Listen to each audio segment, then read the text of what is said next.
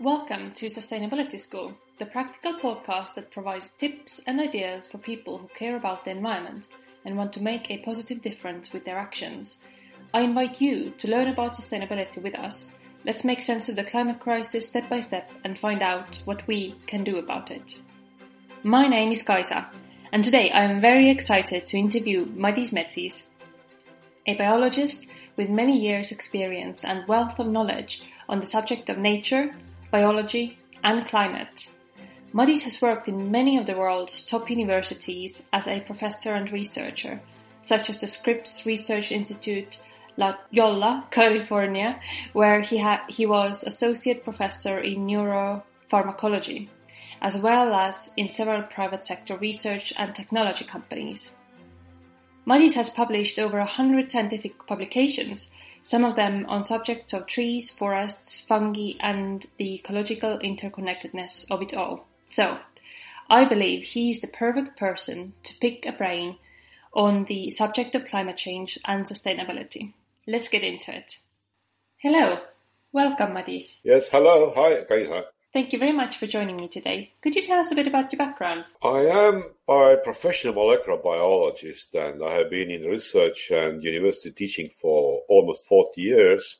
And you have been traveling a lot and been involved in various different universities as well. Yeah, I've been working in Sweden and I've been working in US, in California, and I've been traveling pretty much everywhere except Australia. But I have been traveling all over the world, and wherever I travel, I always look what is happening, how the people are treating the environment, and if possible, I always visit also universities and I talk to other professors and teachers and what are their problems and how do they see the world. And, like in places like India or Africa, both East and West Africa. And I always talk to people about the world around us and how we relate to the world and what the world is relating back to us. Mm-hmm. And how did you get involved in climate change issues? I have to admit, I have been, from the very beginning, pretty skeptical about all these climate issues when they came up in the beginning, except, of course, the ozone problem in Antarctica and later also in Arctica. So all these climate stories have been pretty childish from the beginning. And I really didn't see a direct meaning of all this story until I started to do a direct collaboration with some of my colleagues in Spain. This was a collaboration based on some agricultural studies and looking for the soil properties and soil biodiversity in different agricultural practices, how the land is used and what are the people doing.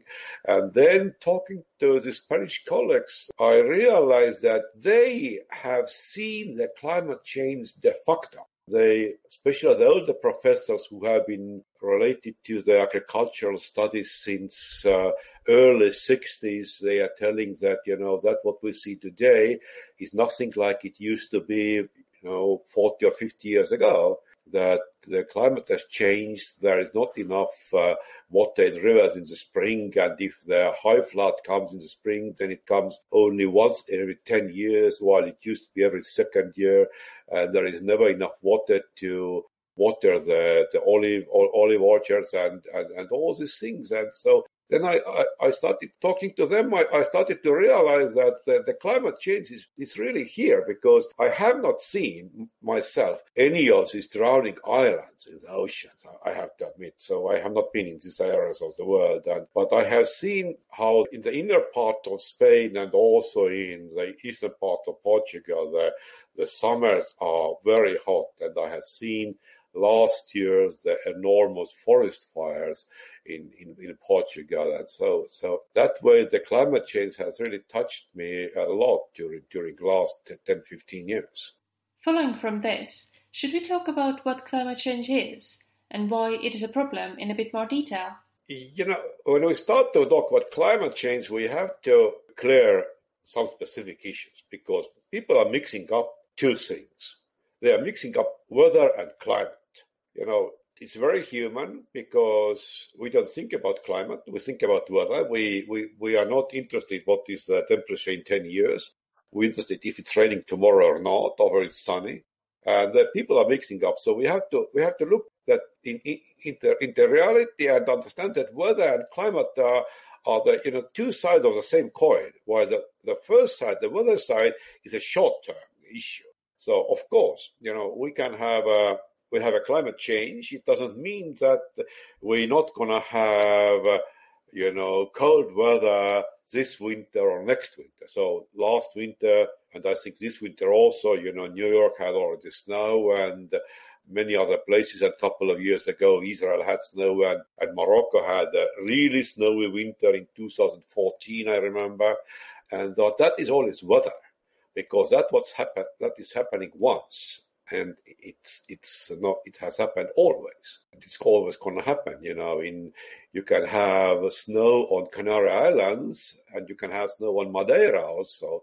It happens, but it doesn't mean that we don't have a climate change, that we don't have the warming, because the climate is a statistical term. Climate is something that is the weather over a period of time. We can take different times. We can take 10 years or 100 years or 1,000 years. So, but the definition of climate, what NASA and other big organizations are using, is that the climate is the average weather over the last 30 years. So that gives us a time span. That means that I have had in my life, 2 climates at least already. And so the younger people, they are still in one climate cycle. So they cannot even talk that they didn't see a climate change, because the time is too short. And that is a thing we have to take into account, because we cannot tell that, okay, last year Greenland got more ice during the winter than the year before. That Greenland got some new ice last winter doesn't mean that the climate is getting colder. There was a cold weather for one winter. So if we look for last 30 years, the amount of ice in Greenland, in Alps, and in other places where we have the glaciers, the amount of ice has dropped. So that's a fact, and that we cannot denounce. Plus that if we look the other side of the climate change, then we have to talk about this a lot recently discussed issues like Greta's most favorite issue, like the CO2 and also methane, that is not so much talked about because people really do not understand how and what. And we have to look into all these things and all the climate. So first is the greenhouse effect. So the greenhouse effect has been discussed since 30 years ago, approximately. And that came up actually not in context of CO2, but more in context of methane and other industrial used gases, the greenhouse. They were called greenhouse gases. At that time, when it started, nobody was talking about CO2 because everybody was thinking, okay, CO2 is a normal thing, so we all breathe out CO2. So what's bad here? So in fact, if we look back in the history of the Earth, so CO2 and methane are the 2 gases that created the greenhouse on Earth. That means that they have been trapping the heat on Earth. And if we won't have CO2 in the atmosphere today and also methane, then it would be so cold that there won't be any mankind today, because it would be impossible to live on this planet. It would be deep minuses all the time. So these gases are very important because they keep the heat here on the surface of the planet and make the planet habitable. So now the question is that CO2, how much we have CO2, how much heat it keeps here. And so then the question is the methane. So these 2 things are related. First, methane, we have to know that it's 84 times as efficient, keeping the heat on the planet as compared to CO2. Of course, the methane amount is much lower as compared to CO2 also. When you say it's efficient, do you mean it in a negative way? Is that bad? No, bad and good all depends on the amount. They tell that if you eat 10 kilograms of cabbage, you die. It doesn't mean that cabbage is bad. The same is true for CO2 and methane, because, they create the screen, they create the greenhouse that keeps our planet warm, and that's good. The question is that until which point it's good. So sometimes when it becomes too warm, then it's not anymore so good. And then the problem, of course, here is that the CO2 and methane amount in the atmosphere is also directly linked to the temperature. So CO2 makes temperature higher and methane makes temperature higher, and higher temperature makes more CO2 and more methane. So we are in a kind of a catch-22 situation. That it's a dead loop. We have to get somehow out of this loop, because if we don't get out, so it's a dead run. So temperature's going to rise, and then it's going to get too hot. So that's the problem. So why is this higher temperature making more CO2 and methane? So we have to understand that where the CO2 is coming. So the CO2, as well as methane, is coming from two sources. One is the natural source, and another is the anthropogenic, the man-made source. So in both for CO2 and methane is also the other side. That's a sink side. The sink can be man-made or natural. So by today, we do not have much man-made sink for CO2, but for methane, we actually do have the sink, because plants can use it, and actually methane is pretty much balanced by today still. But both of them are coming from where? So CO2 is normally coming because CO2 is the end product of the energy consumption of all living organisms. Plants not only bind CO2, but when there is no light during the night times, they also release CO2. Okay, during the daytime, when we have photosynthesis working, the plants are producing much more oxygen and capturing CO2 as they are during the night, breathing. The CO2 is a breathing product, and breathing is a normal process that everybody does. Humans, animals, plants, and bacteria. Everybody breathes because you use oxygen to burn carbon, and you get CO2 and you get energy from that. Now, okay, that's all is fine, but then the unnatural CO2 resources. And unnatural resources are that we are pumping out the oil.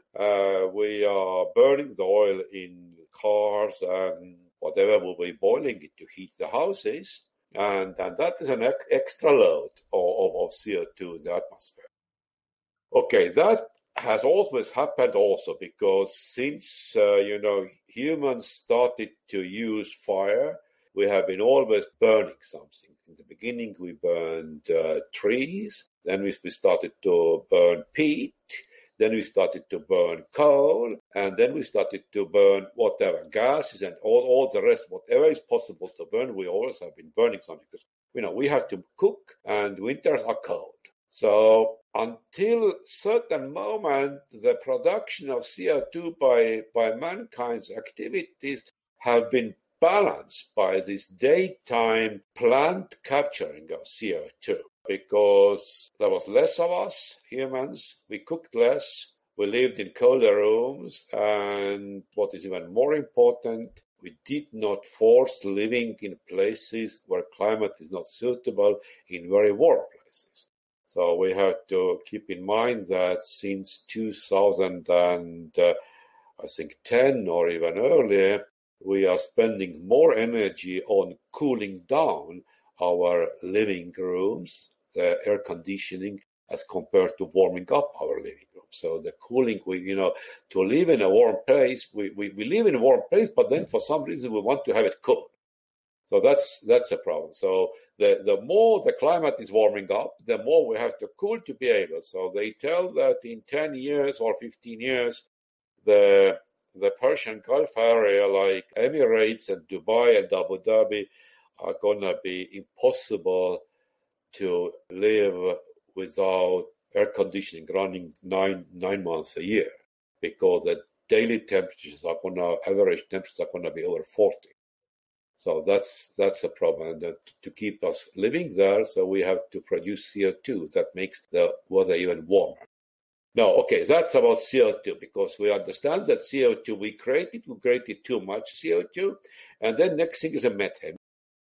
Methane is also, it's a normal product The biggest methane producers in the world are the wetlands. Then the second and third biggest producers are the animals who are eating grass, like cows. One of the products of their digestion by bacteria is methane. And then we have also the rice fields that produce approximately the same amount of methane as the cows do. And then on the fourth place are landfills. In the US, approximately 1/3 of the methane released is coming from landfills.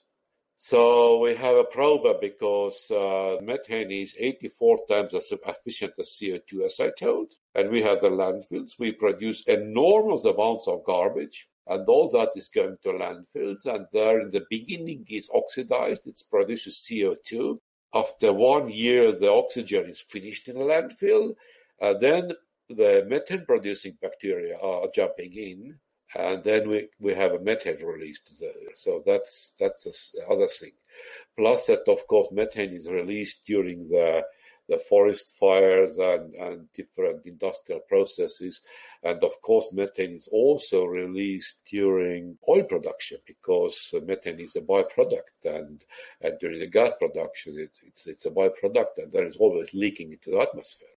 So that are the big, flames we see on offshore oil platforms that are, they are burning the extra gas because less and less, of course, because everybody understands that to burn just gas is crazy while you can sell the gas. But still, there are oil platforms that burn gas. I have seen that myself from the airplane. Actually, like 10 years ago, flying over North Sea in the night, you could see tens and tens of oil platforms burning gas. If you fly today, there are only very few ones which are still releasing the gas.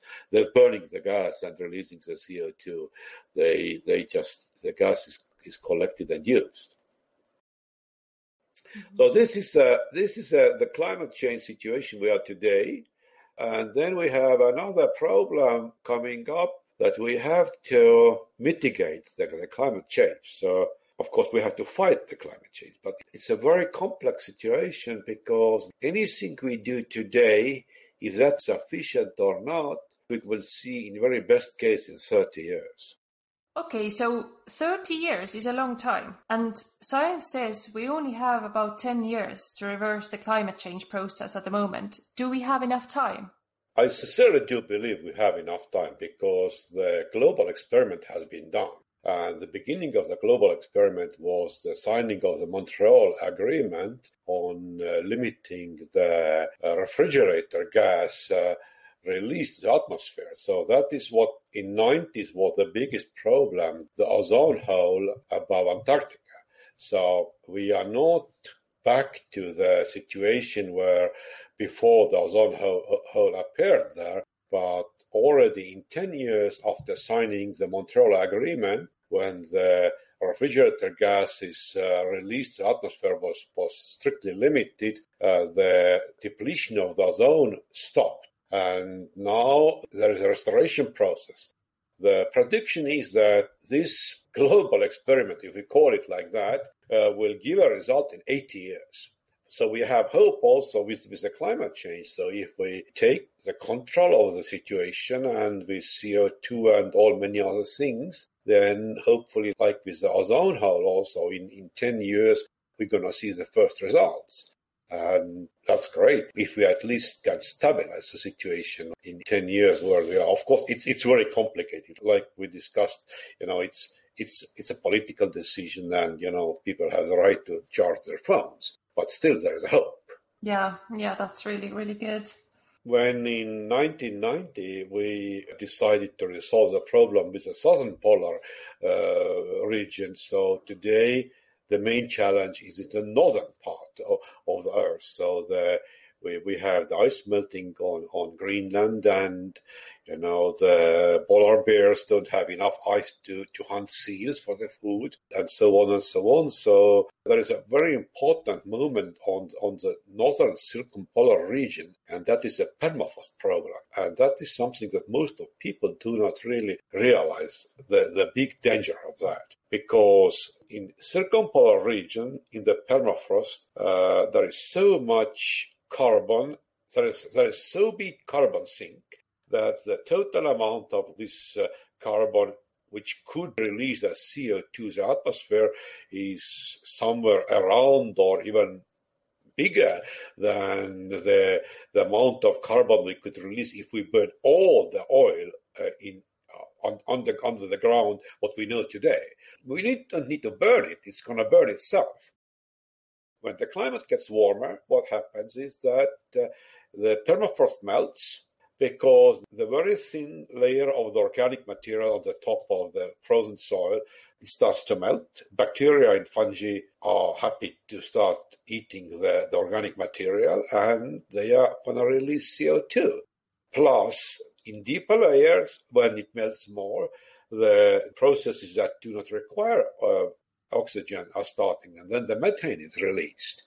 And methane is 80 times more potent greenhouse gas as compared to CO2. So we're going to get the catch-22 where, the climate is warming up, permafrost is melting, the permafrost is releasing big amounts of CO2 and methane. That is warming up the climate. And so we are in a closed loop. So we are warming and we are releasing and we are releasing and we are warming. So that's another very big problem what we have in the northern circumpolar region, which has to be taken care of also. It's not only Siberia, it's also Canada, because the area around the Arctical Circle has something which is called permafrost. That means that the lower levels of ground are frozen and they never melt, because the permafrost is actually growing. So when we have normal climate, so it's every year it's a little bit more, it's frozen, and every summer it defrosts a little bit less, and so on, and new organics is coming from the top.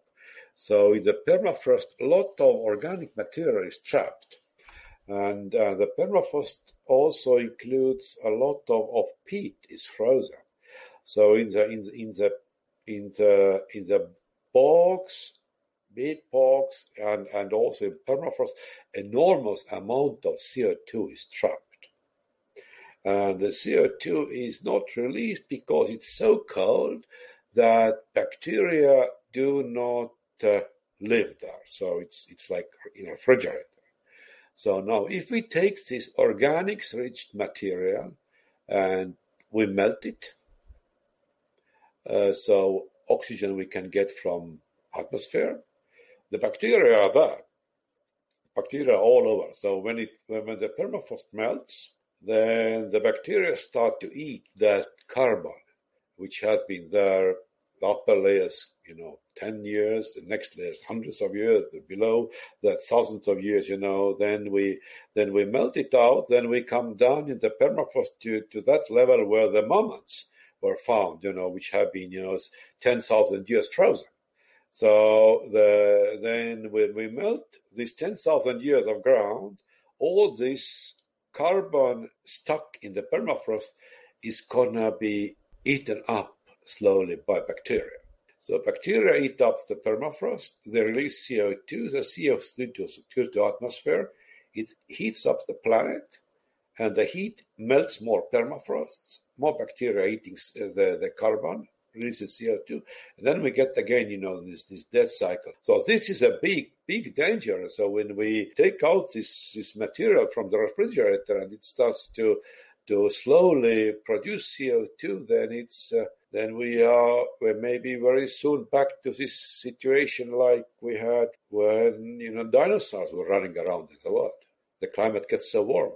Mm-hmm. So at the moment, it hasn't started. It has started, and of course, the one big problem is all this permafrost, and also this Nordic problem is the exploitation of the area, the gas drilling, and also the human influence, because the biotope, the plants that cover the permafrost, cover the ground, are so fragile that, if you take a car and you drive for that frozen tundra once, you can see this after 100 years that somebody has been driving. So the nature is very fragile. The ecosystem has very short food chain. It's very short. It doesn't have resilience so much. And we go there with our big machines and we start to drill oil. Then we destroy a lot of that. And it has been counted that every year, I think like 0.8% every year more of CO2 is released from permafrost. So the process have actually started. And that is because the climate is getting warmer. The climate is getting warmer, and also the human, destroying the nature there, because the main part of the nature is this, the carpet, the living carpet on the top of the permafrost that is keeping the refrigerator cold. The isolation, the permafrost is isolated from the atmosphere by the plants and the upper part of the soil that is living and that's not frozen. And when we have any kind of human activity, we destroy this insulation layer. That's a permafrost problem. Okay, I understand. The Arctic permafrost is fragile, and human activity has already started to impact it negatively by destabilizing it, releasing CO2 and methane into the atmosphere. However, there's a lot more of that sitting under the ground currently, and we should be rather worried about it. Yeah. Many scientists today across the world are shocked of its premature melting, actually, and this is one of the major reasons why we need to take action urgently to stop the further warming of the climate and other activities that disturb the permafrost and destabilize it. As we are reaching the end of this interview, what are your key takeaways, Madis? I'd like to come back to this Montreal story, the Montreal Protocol, because we have an example then when governments could agree on something, and this agreement has been working and it has resulted in something. So if we could now implement a similar approach to the climate change and to the problems we know today on that issue, then most likely we could reverse the situation. The mankind has become so powerful during the last 100 years that we are now in power to destroy the planet. So if we are in power to destroy the planet, we can also save the planet. So we have so much technology, so much knowledge, and the only thing which is still missing is we don't have a will to do it. But it's just, the forbidding and changing the refrigerator coolant situation by 1987 agreement and then implementing in 1989 wasn't neither a very light issue, because all developing countries, all people wanted to have refrigerators. So now we can the same way, tell to the people that, okay, we have to find another sources of energy, another implementations to that we can fulfill your wishes. So that's the thing, though. We should be able to fix this thing because we are so smart and so powerful today. Yes, I agree. And having this example of something quite similar and significant that we already have achieved should just give us the motivation and will to do it again. Thanks. Okay, thank you very much.